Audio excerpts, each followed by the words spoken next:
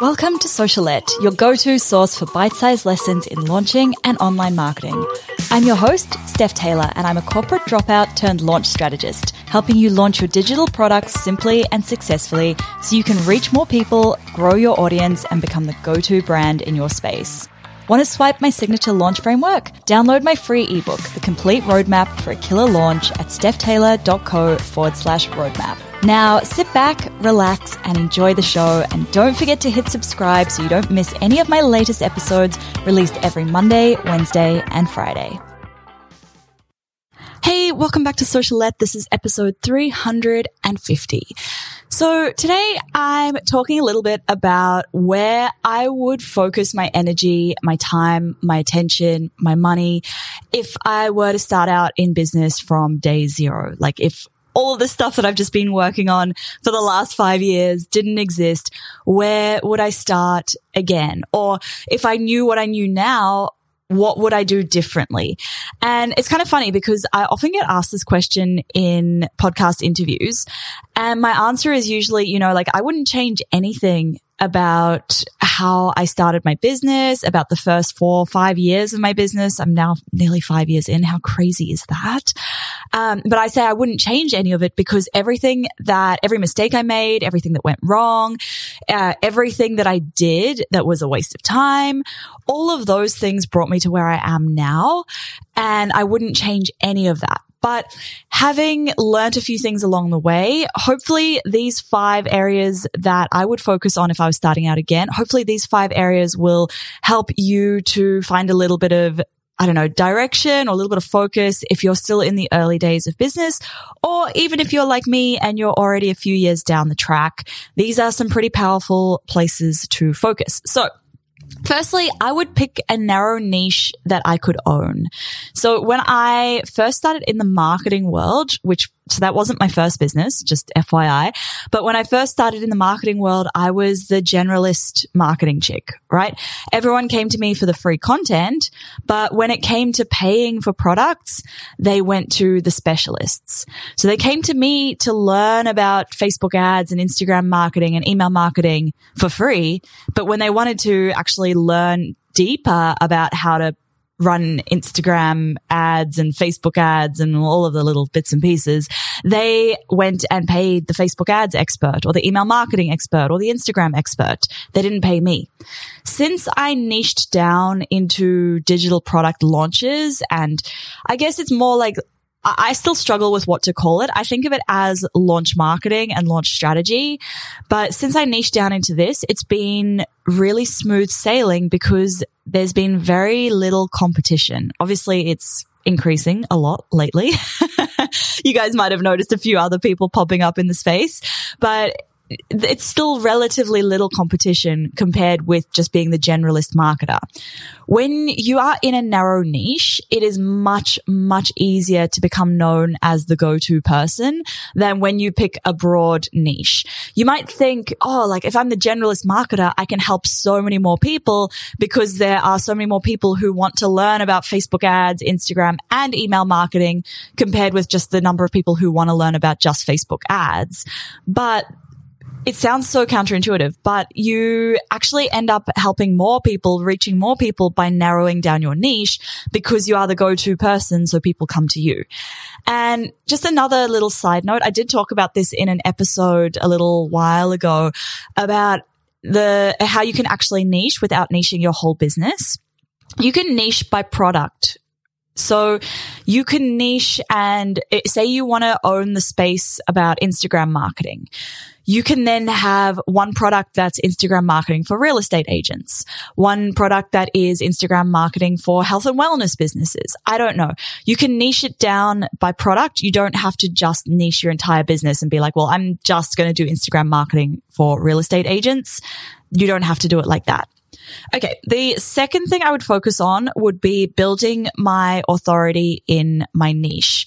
I would start to build up some IP, so some intellectual property. I would create some of my own signature frameworks, signature systems, whatever processes I have or models that I have that help people to understand a concept or help them to get a win. I would document all of that and I would own it.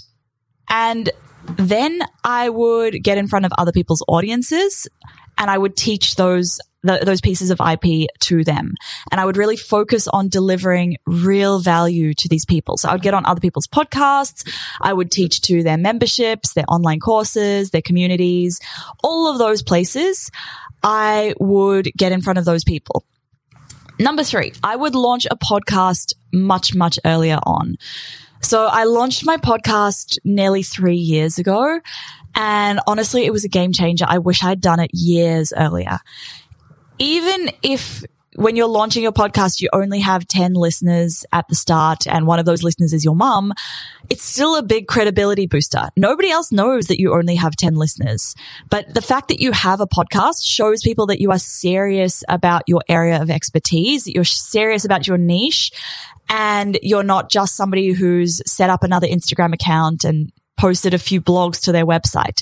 Because a podcast still has a slight barrier to entry. It's not as easy to start as a blog.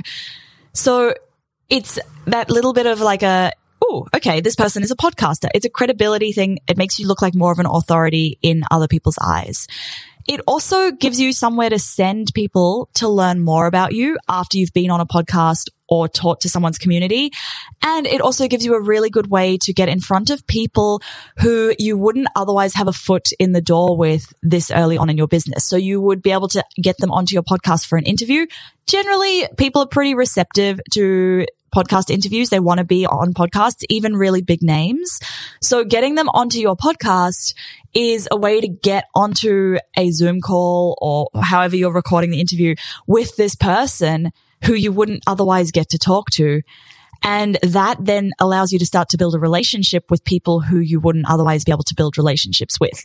If you are thinking of launching a podcast, I do have a free podcasting masterclass on my website. Head to stephtaylor.co/podcasting.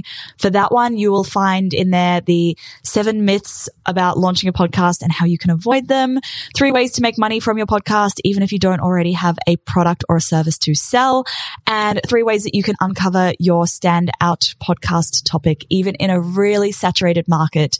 So I highly recommend that. It's free. It's only 60 minutes long and you can register for that at stephtaylor.co/podcasting. Okay. The 4th area that I would focus on if I was starting out, this is kind of like a negative focus, but I would focus less on Instagram. So in my first business, which was an e-commerce business, I spent probably 1 or 2 hours on Instagram every day, engaging with people, commenting, following people, just trying to build up an engaged audience before I launched the business. And on the day that I launched, I think I had around maybe 15,000 followers. And I thought, okay, cool. This is great. This is my ticket to the big time. I'm going to make lots of money on launch day. I launched and I made $300. So Instagram, it looks great. And you think, oh, that business with all of the thousands of followers is going to be so successful.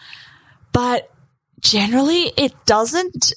It's not the biggest, it's not the best use of your time and energy. Even these days, and I have 26,000 followers on my current business account, my personal brand account. Even these days, people still don't really buy from me from Instagram. My email list are the people who buy from me.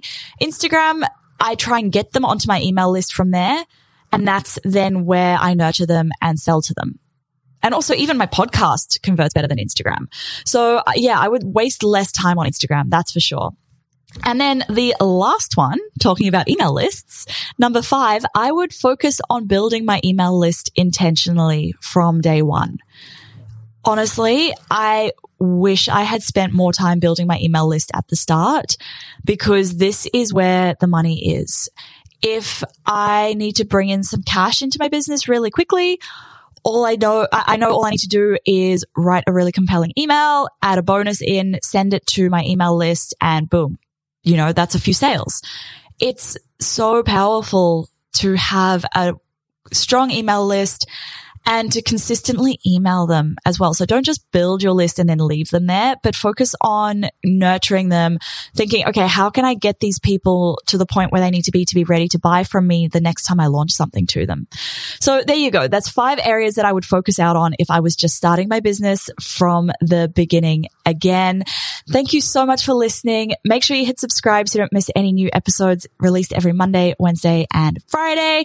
And if you're enjoying the show, I really would appreciate if you tell a friend about it, and also if you leave a quick rating and a review.